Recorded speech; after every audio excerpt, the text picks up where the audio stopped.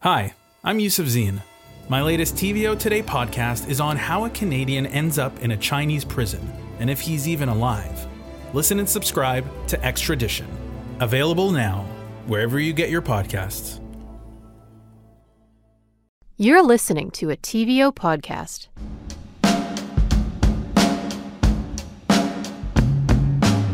Welcome to On Docs, a podcast about documentaries and the stories they tell. I'm Colin Ellis. And I'm Nam Kiwanuka. So fall is here, my favorite, because it is sweater weather, which makes me very happy. Colin, what did you do on the long weekend? I'll tell you what I did. I actually went to Niagara Falls because I'd never been before, and I decided I was going to ride up to Niagara-on-the-Lake with my bike, and I did. It was a really nice day, beautiful out, absolutely gorgeous. Get to Niagara-on-the-Lake, and I got a flat tire. I knew something was coming. Please tell me that you were with someone else. I'll tell you, I was by myself. I don't know how to fix a flat tire. I didn't have anything with me to actually do. I was completely just, idiotic in terms of my planning. But I got very lucky and found a shop that was able to repair my bike. They sent me on my way, and I managed to make it back by the skin of my teeth. And I say that because when I was pedaling back, the pedal started to have problems. And I really didn't think I was going to make it back to my hostel, but fortunately I got back, so here I am alive. I'm not laughing at your misfortune. I'm just, I'm laughing at something that my daughter said. I love being out in nature, and I can just picture you like on the highway, like cycling, and then your bike just giving away. My daughter said this great thing, you might like nature, but nature doesn't like you. So I'm glad that you're okay. Well, clearly my bike doesn't like me, so... Well, I'm glad that you're safe, Colin. What documentary are we looking at today? Today we are looking at Muslim in America, Legacy of Fear, from filmmaker Dia Khan, which looks at the rise in hate crimes against Muslims. To be Muslim today, you have a target on your back. They threw the bomb and the bomb landed just here. The truth is our country's under attack from within. I think Islam hates us. We are the predators, you the prey.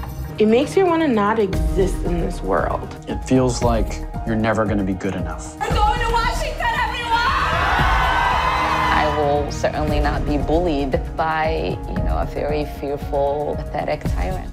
That last voice you just heard was Congressperson Ilhan Omar, a Muslim American woman who has faced her share of death threats since she came to office. Nam, I'll tell you just off the top that this was a very difficult film to watch. Just the experiences described by some of the participants, it's just appalling. But I'll tell you also, I felt very invigorated by my conversation with Dia. And the reason is because, I spoke to her a few years ago about another film she did called White Right Meeting the Enemy. And like in that film, she talks to a lot of far-right extremists who have all sorts of crazy conspiratorial views about Muslims, about Islam. It's just very difficult to listen to them describe their views. But then she has this way of kind of talking to them that really disarms them. And, she kind of empathize. She gets them to empathize with her. And, in some instances, she's actually gotten some of them to actually change their minds. So I just felt very happy to have had this conversation with her, and I just really love the work that she's doing. No, I agree that she definitely has a way of talking to them. And I get what you're saying. I think it just kind of gives you hope that we can mend our differences. But I don't know, maybe I'm naive, but I wish that we lived in a world where one didn't have to put themselves in a position to be harmed because they were looking to engage or to understand someone who might want them dead. There were a few moments in the documentary where I held my breath because I was really worried about her safety. And yes, of course, suspicion of the so-called other. And yes, of course, the suspicion of the so-called other has been around for centuries. But it's interesting to see how social media and sites like Facebook contribute to the spreading of lies. No, actually, I'm going to call it for what it is, propaganda about people who might not look like, air quote, us. Yes, well said. And the word you used, hope, I think that's exactly what she gave me when I was talking to her. Just before we get into the interview, I want to just say that we spoke to Dia around the time of the federal election and the Taliban takeover of Afghanistan, so you might hear a few references to that. And content warning, we get into some very heavy discussions about hate crimes and Islamophobia. So listener discretion is advised. Here is my conversation with Dia Khan.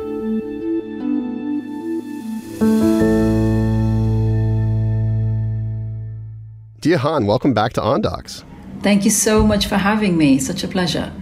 Well, you know, I spoke to you about 3 years ago for White Right Meeting the Enemy, which looked at the white power movement in the United States. And your latest film, Muslim in America, Legacy of Fear, looks at what it's been like for Muslims living in the United States, particularly under the Trump administration. And I just want to know at the start just to what extent the seeds for this film were planted in White Right. Oh, that's a really good question. You know, it did... when I was making White Right, a lot of the rhetoric that I was hearing was obviously towards every kind of group, but the Muslim problem, quote unquote, that they would, you know, some of them would say is something that was consistent throughout all the groups that I spoke with. You know, some of the groups were, oh, we have problems with Jewish people. Other people, you know, we don't like black people. We don't like so-and-so, so-and-so. But the Muslim thing seemed to be absolutely consistent. So that was interesting to me and of note at the time. But the reason I ended up making this film was that I kept seeing that the level of hate crimes that were happening against Muslims was something that we weren't really hearing very much about. And I was also curious to find out, what is it like to be a Muslim in America when you have a president that singles you out very loudly, very clearly, and with a lot of applause as an invading force, as an enemy within, and as a group of people that should no longer be allowed to come into America, and the ones that are already here should be viewed with suspicion, and we need to figure out, you know, what these people are actually here for, and how safe are they. So I was interested in what that must be like, and how does that play out in the lives of people and on the ground, because rhetoric is never just rhetoric. You know, political rhetoric has real life implications. So I wanted to find out what that was. We're going to get to all Donald Trump and rhetoric and all that stuff in a bit. But you know, I found it interesting with this film, like you did with White Right. You know, you spoke to white supremacists again. I guess the militia members, although I guess maybe they wouldn't call themselves that, maybe. But why did you want to, I guess, talk to those folks again? Well, I think it's always important to make sure that I speak with everybody that's involved in a certain circumstance or in a certain story. So I didn't feel that the picture would be complete if I only spoke with people who were victims of hate crimes and victims of anti-Muslim sentiments. But I wanted to also try and understand, why do people hold some of these views, and where does it come from? How are some of these people becoming radicalized? And you can't do that if you don't, you know, go and sit face to face with people who believe it. And as with all my other films, I'm just a big believer in going and engaging with people directly, rather than having, for example, experts speak about them. I want them, whoever they are, on whatever side, I want people to be able to speak for themselves, so that we can get closer to their motivations. And also see whether there are gaps where something different might be possible, where it might be possible to maybe have a longer conversation, a deeper conversation about it, beyond the slogans and the kind of talking points that a lot of these groups have. I think the last time we spoke, you said, you know, there were certain, I guess, risks in talking to a member of like the Nazi Party or something like that. Did you have to take precautions this time with talking to militia members? I had to be a bit careful, because the militia, you know, they're all armed, you know, which not all the white supremacists were necessarily armed. So that was something that I was very wary of and cautious of. But I still... you're probably going to think I'm an idiot for saying this, but it was still, you know, even doing this film, it was just myself and one colleague, again, the same colleague from White Right. So I still didn't do security and things like that. So I don't know. That's probably not very smart of me. But you know, I'm here. I'm still talking to you. So it turned out okay. But you know, but some of them, what's interesting about the militia guys is, you know, as you said a little bit earlier, they do not consider themselves to be racist or you know, white supremacists. They consider themselves to be patriots, and also several of their members are ex-military guys. You know, so I think that's an interesting element as well. And they very much, I mean, they sincerely feel that their country is under threat, that their country is under attack, and that they, if the government fails to protect the American people, they are willing to step up and do that. And they do feel that the country is under attack by Muslims, and they do feel that the government is too soft on Muslims until Trump came. That Trump is the first president that had the courage to say it out loud and to say it how it really is and call them for the invaders that they are, the Muslims. Well, this idea that they're under attack, could you talk a bit about just why it is they think that way? Well, I think the reason they think that way is because of the information that they consume. So the only stories that they know about Muslims are the stories of terrorist attacks. The only stories that they hear about Muslims are at the time, up until just recently, were the stories of ISIS and beheadings. And if it wasn't that, then it was, what do Muslim people do to their own women? And so it was the kind of the what they sort of marinate themselves in terms of ideologically, it's just information like that on top of each other, on top of each other, on top of each other, to where it just becomes. And then you have a president who's also legitimizing it. So it just becomes this very hardened view and a very concrete view that this is who these people are. And, they're blowing us up. They're shooting in San Bernardino. And I mean, I can actually understand the fears. And I even said that to them. I said, look, I understand that you would be afraid. If the only thing you ever hear about Muslims are these stories, I'd be terrified too. So I get that.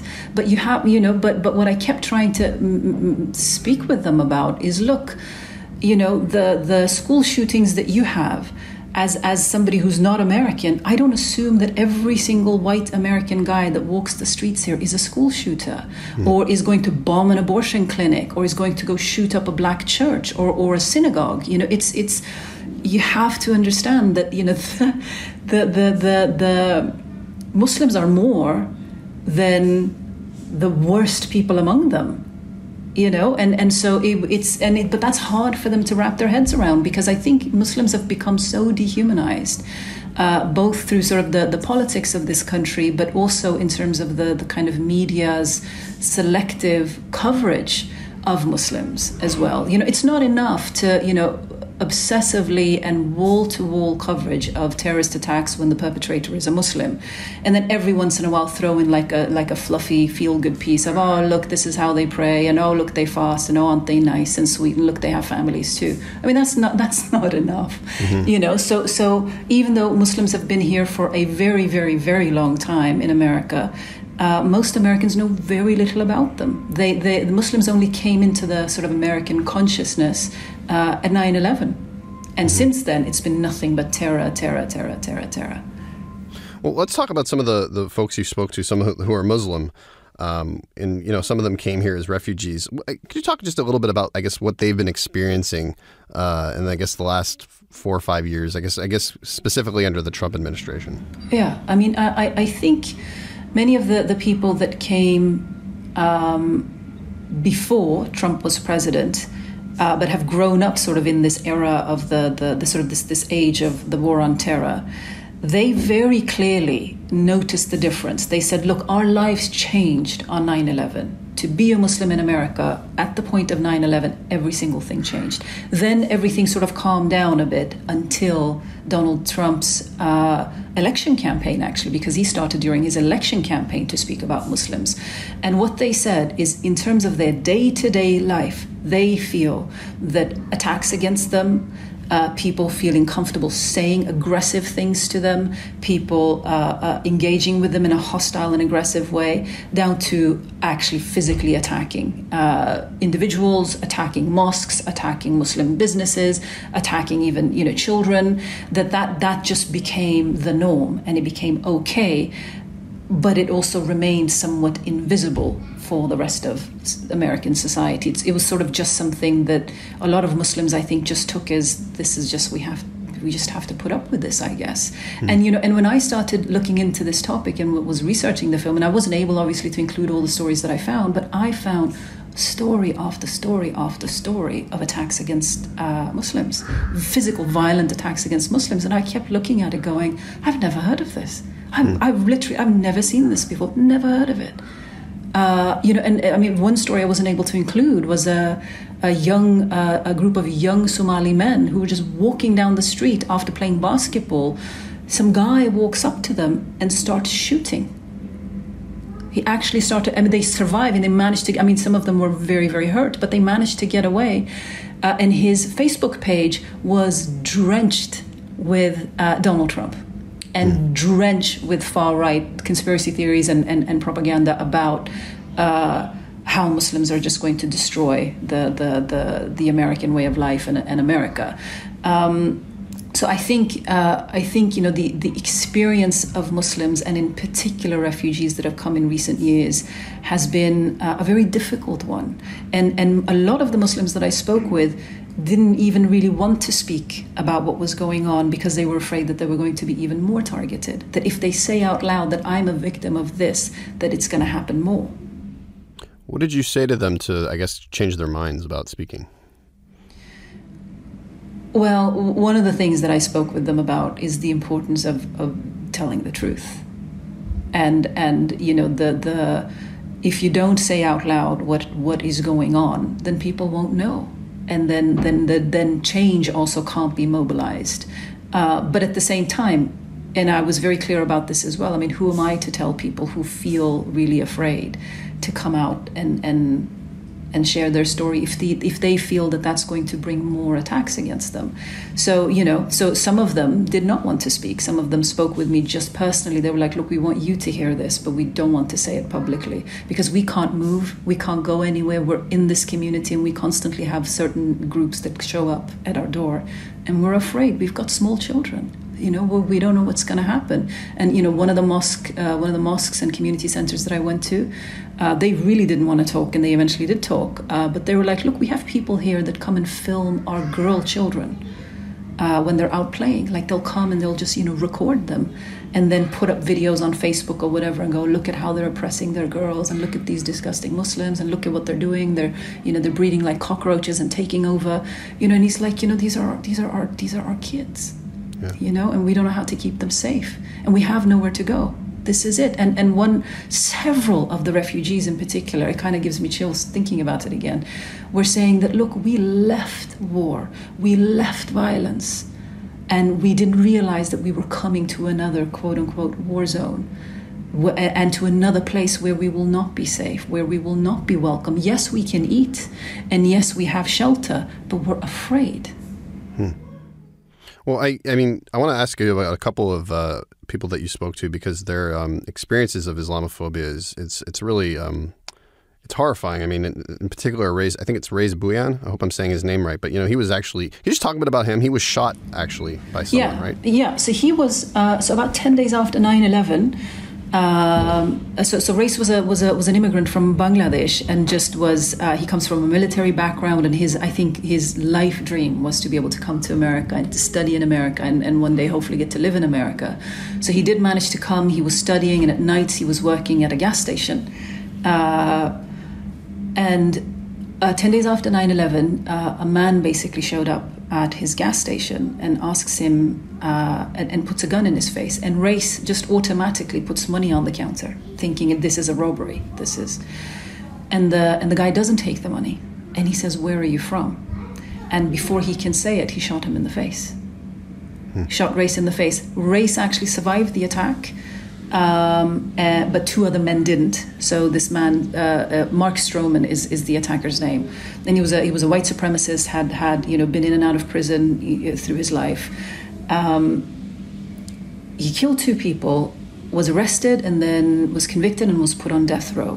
What Race did, once Race was able to heal from his physical wounds and also try and sort of emotionally try and piece back together his life, he felt that he was given another shot at life to do something positive, to try and break the cycle of hate and violence.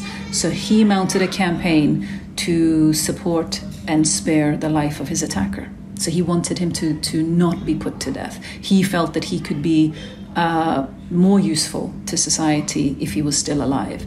And in the course of time that Mark Stroman was in prison, he started changing his views. And then he also heard about his victim out there, going to the ends of the earth trying to stop this execution. I think the day of his execution, I mean, they didn't hear it, so he was still killed. But at the day of Mark Stroman's execution, Race was at one of the courts trying to have it overturned, trying to plead with them to spare his life, and they didn't. Despite Race's campaign to spare him, Stroman was executed. His last words were, "Hate is going on everywhere. It has to stop. Hate causes a lifetime of pain." He was never a serial killer, never was a murderer before, but got inspiration from the media, from the people in power, in media and public office, to take up arms against innocent human beings.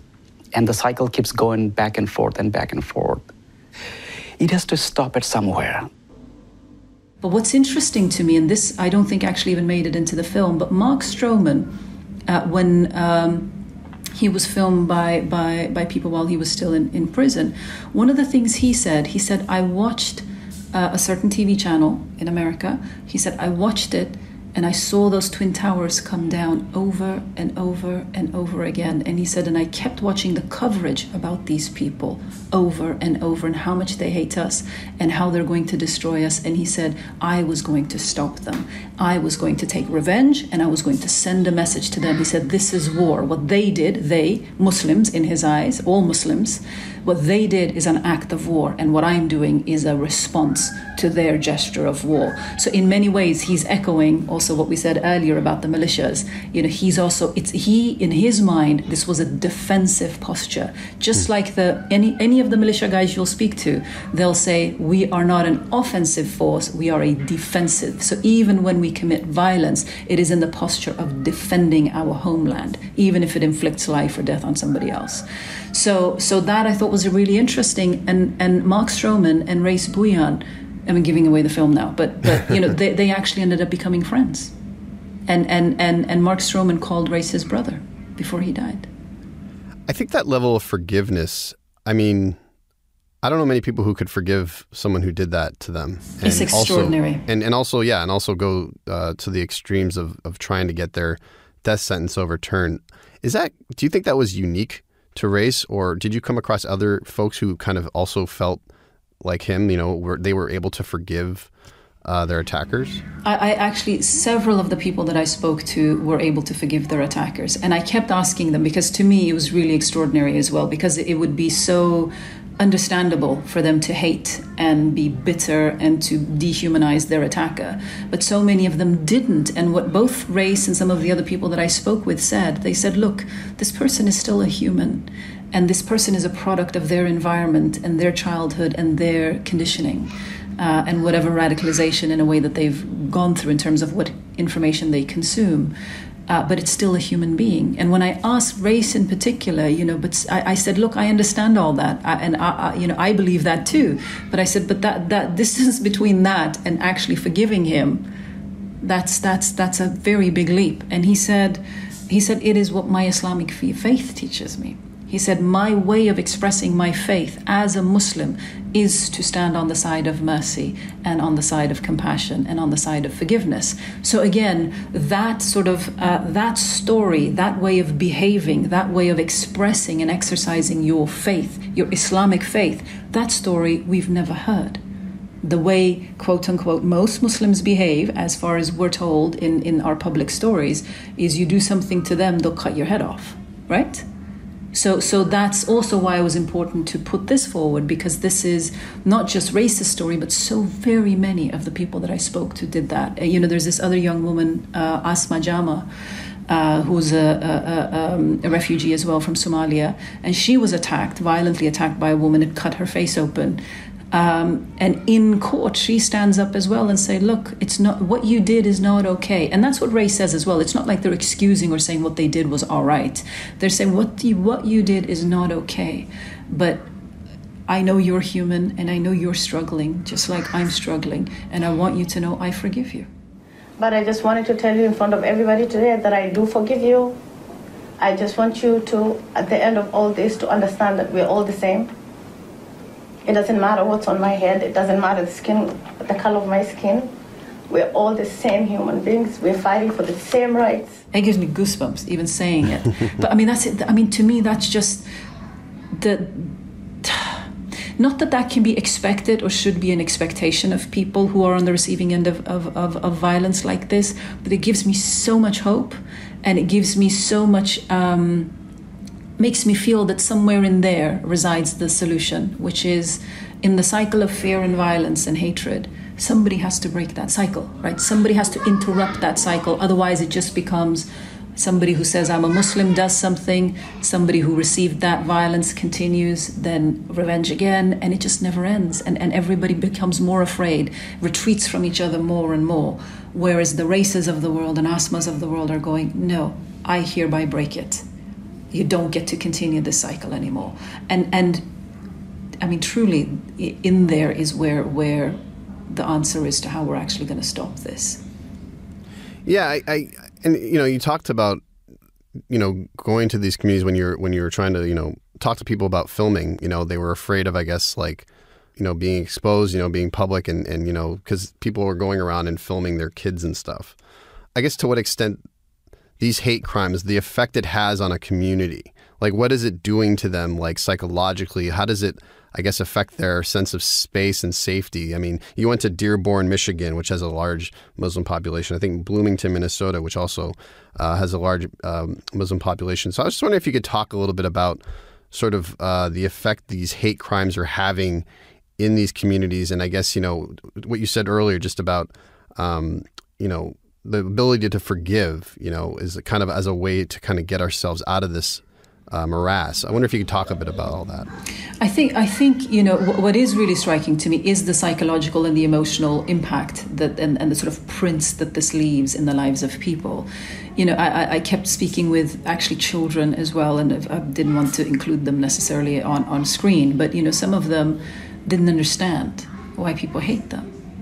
They didn't understand why people are afraid of them, because they in turn were afraid of the white Americans, so you sort of, and some of them said, I thought I could be the president. But what it did to her, hearing the president at the time speaking about people who look like her and who come from backgrounds like her in a way that sort of positions her as the enemy and positions her as not American, not welcome, not one of us, is devastating. And I think, generally speaking, what it's doing to a lot of people is that it's making, people go inside and be afraid. And I think it's making people retreat from the wider society. But then for others, it's also making them sort of take the position that we have to be out there even more. We have to go out and talk to people and let them understand what Muslims are really like. And, maybe if they're not going to get that from the media coverage and news coverage, then, maybe it's up to us as individuals to go out there and help people understand and help them see us as human. I mean, that's tragic. That's what has to happen. What made me sad was listening to... I think his name is Bakhtash. Yes. Akkadi, and he's an Afghan refugee. He was a military interpreter in Afghanistan. Yeah. And to hear him say that, as a kid when he was getting beat up, the part of them thought that he deserved it. Yeah. And I worried that, perhaps these communities that are dealing with these rise in hate crimes, that the kids are starting to feel that way. I think they are. I think it's doing two different things. I think to some of them, it's breaking them to the point where they feel like they do deserve it, and that this is okay, and that this is normal, and that this is something you just have to put up with. This is just what it means to live in this country. And I think for others, it's breaking them in a way that it's hardening them so much that it's making them become angry and fearful and also somewhat aggressive toward in the kind of desire to want to protect themselves. I think they're thinking, I'm going to have to become aggressive. I'm going to have to become really hard back. Otherwise, I'm not going to make it. I'm not going to survive this. So, and both ways of coping with this, is just, it's devastating and it's heartbreaking. And these really, they are kids. There are so many kids in these communities, and you just see it in their faces that they know that they're not enough. They know that there's nothing they can do that will ever give them complete acceptance, which is horrible, I think. So, sitting here today, what would you say to 6-year-old Batnash? I would tell my 6-year-old self that no matter what I do, I'll always be loved, and that'll always be enough, and that I should explore, but eventually the thing that I'm seeking is actually within. And I also sort of wondered, and this is probably just like a very small number, but like there's a woman in the film, and her name escapes me, but she talks on a lot of right-wing or media outlets, and I think she's Christian, but I believe she's Lebanese. Lebanese, and I forget her Brigitte name. Brigitte Gabriel, yeah. Thank you, yes. She's not Muslim, but, she's someone who would necessarily be, she wouldn't escape prejudice from people who have something against Muslims. I mean, she would certainly, maybe she has, I don't know, but she might herself be the victim of an attack one day. And to see someone like her spout all this horrible stuff about Muslims, I hope that, we're not creating a generation of kids who sort of feel this internalized hatred that they may want to, take such an extreme opposite reaction and actually start to hate other Muslims. You know what I'm saying? Like, it's just, that's the sort of thing I wonder about. Yeah, I think her case is quite unique, but I sort of thought the same thing, going, well, you look like the rest of us. I mean, you could, for somebody who doesn't know better, they could come for you just as easily, right? But I do think that she's a very, very well-known figure in the kind of anti-Muslim movement in America, and also actually across borders as well, that I think that, the kind of people who would have it in them to do something would actually probably know who she is and wouldn't do it because they would be a fan of hers. Right. But one of the other things that I think is really important to consider about this is people like her. There are a few other kind of commentators, quote unquote, about that are a part of this. I mean, there's an actual anti-Islam, anti-Muslim movement out there that is across borders, that you have actually in Canada as well. We've had it in Norway. It's what Breivik was radicalized and inspired by as well. Some of these speakers have a tremendous impact on the radicalization of people, and it's, and some of these manifestos that you look at, like, for example, even, Anders Breivik, the Norwegian terrorist's manifesto, he by name mentioned some of these people, as being his sources of information. So that's the sort of other very dangerous part of this, is that you've got this sort of toxic mixture of the president at the time speaking in the way that he was. All that you ever hear about Muslims, in your sort of public space is that they commit violence and they cut your heads off. And then you've got all these media commentators and Fox News and then, farther right-wing even than that are saying the same thing and are saying they are coming for you. They are here to invade. They don't want to assimilate. They don't this, they don't that. And you're going to lose your America to these people. That would be enough to flip a switch in somebody, to go, well, my goodness, we're under threat. And our government doesn't, until Trump, anybody else doesn't seem to be doing anything about it. And also, we didn't really touch on this in the film, but I think it's a huge part of the same sort of continuum of this kind of story of Islamophobia everywhere, but in particularly in America, is, do you remember the huge sort of kerfuffle really around Obama? He's a Muslim. And I remember even, was it John McCain, I think, and people were really like applauding him and going, oh, look, he really took a stand.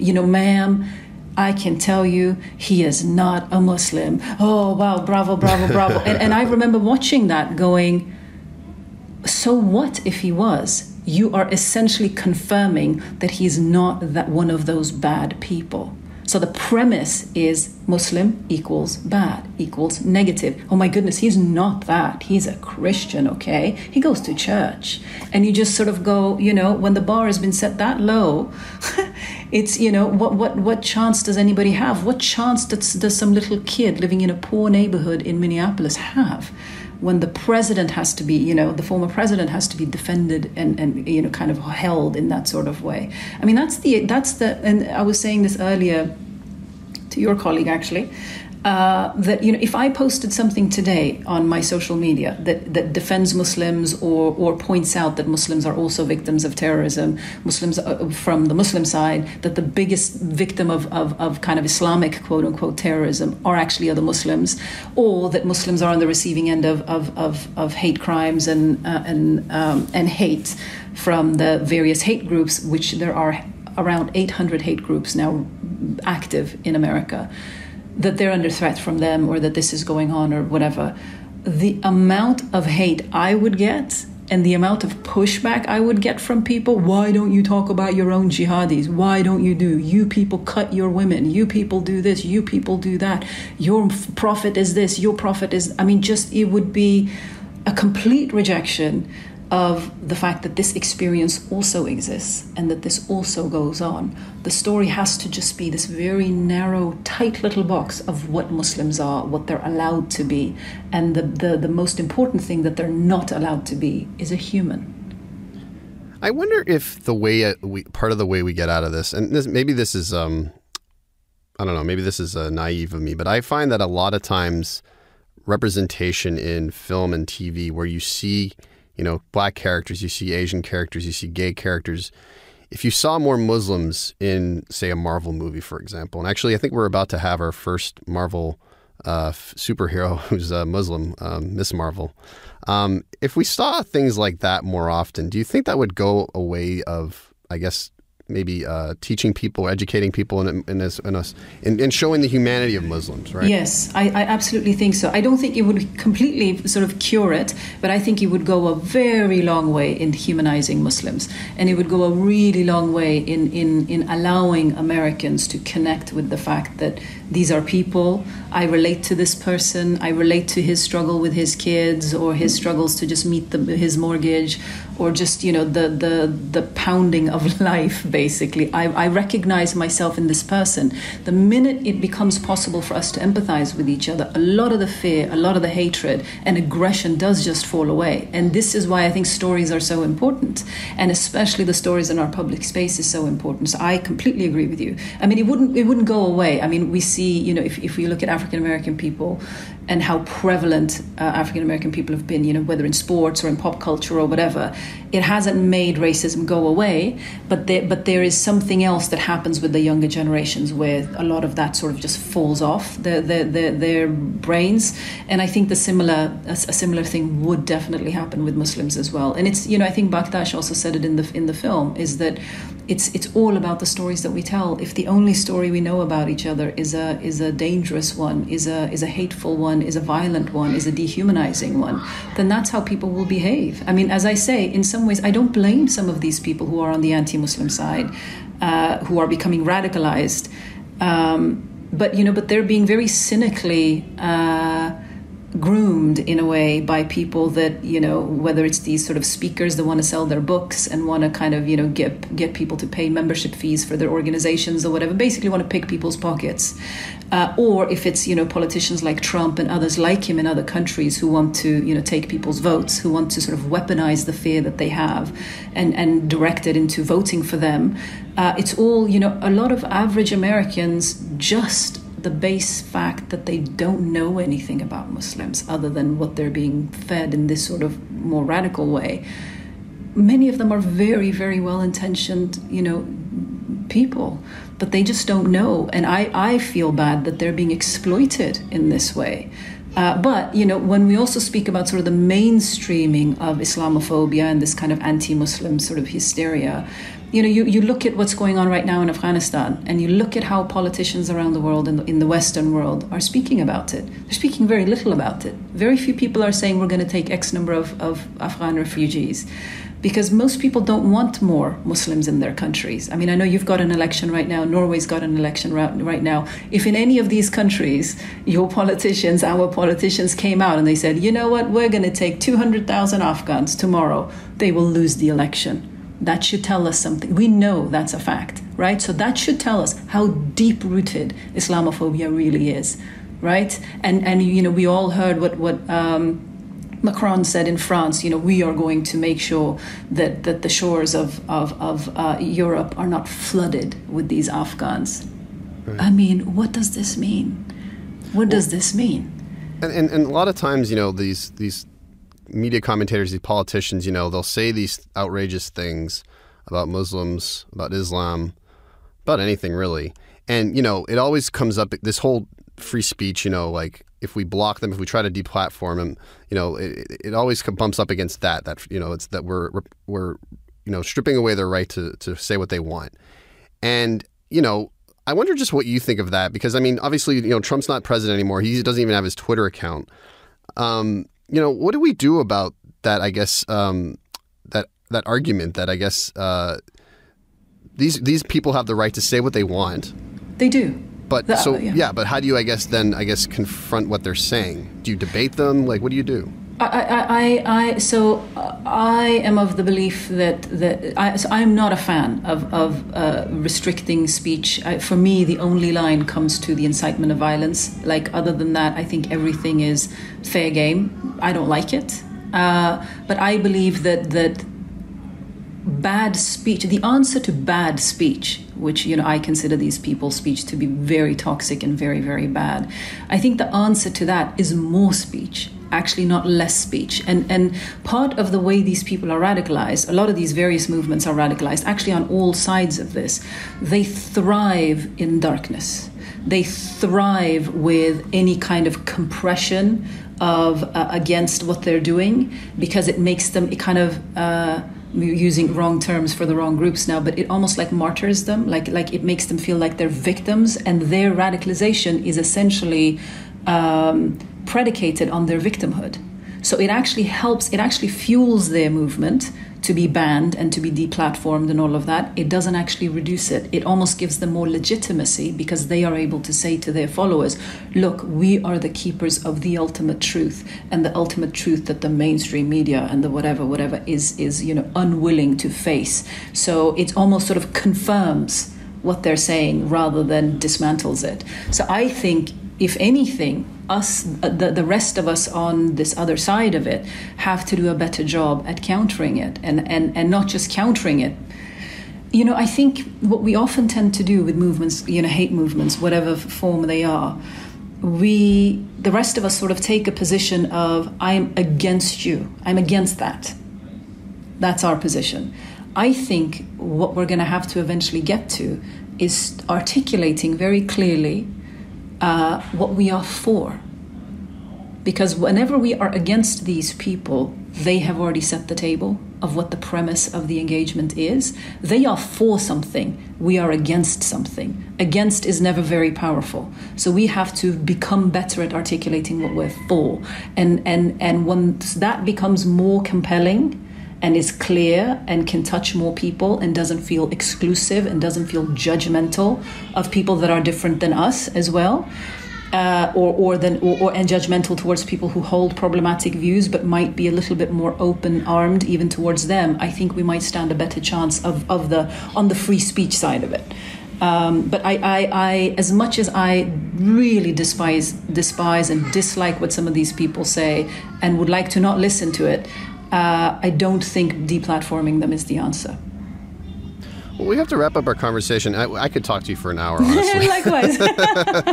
This has been really great. But, I wonder, if you have more to say on this topic. Now I'm doing a film about domestic violence, like intimate partner violence. I'm actually in the US making the film right now, and then stopped a couple of weeks ago when the Afghan thing happened, because it's just been nonstop trying to support some of the women on the ground.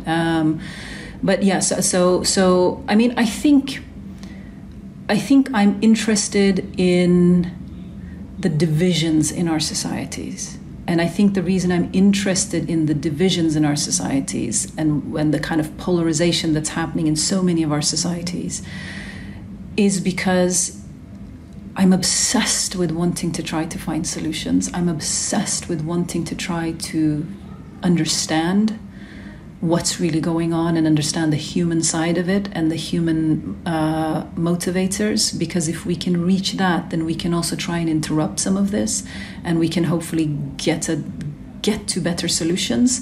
And the reason I'm so obsessed with all of this is ultimately I want us all, Muslim or not Muslim, all of us, to find a better way of how we're going to live together, how we're going to manage our differences, how we're going to do this across our differences.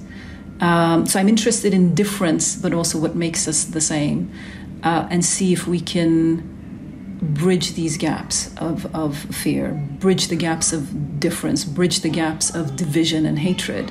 So I, in one form or another, I'm sure I'll always make a film about that, but from different probably viewpoints.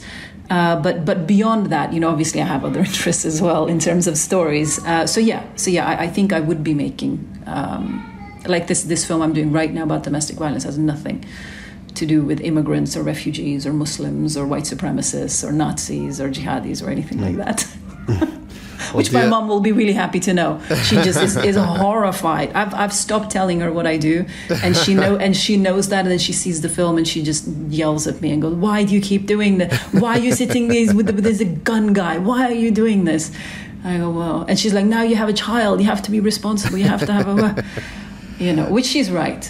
I did put some plans in place for that. I mean, I did because I have a 3-year-old now, and I did, tell the person who was helping me, and I contacted the Norwegian embassy as well, and I was like, look, which I've never had to do before, but I said, look, if for some reason anything was to happen to me, please make sure she can leave the U.S. Yeah. Well, I hope it doesn't ever come to that. I hope not either. I hope not either. But now I have to make plans like that, which is very strange, actually. To have to even think about that. Yeah. Well, Dia, thank you so much for joining us again. This was great. Thank you. Really appreciate it. Thank you so much. We'll do it again. Absolutely. Yeah, I want to talk to you about your film on domestic violence. That's another kind of very topical, and especially with COVID, right? Yes, exactly. Yeah. Exactly. I mean, with COVID, we're just seeing all the kind of problems of our society really, really come to the surface, which is interesting, I think. And that's the podcast. Muslim in America, A Legacy of Fear is streaming right now on TVO.org and on TVO's YouTube channel. While you're here, why not give us a rating on Apple Podcasts and tell a friend about us? It helps new listeners find the show. Thanks to producer and editor Matthew O'Mara, senior producer Katie O'Connor, production support coordinators Nikki Ashworth and Jonathan Hallowell, and executive producer Lori Few. We'll catch you at the next screening.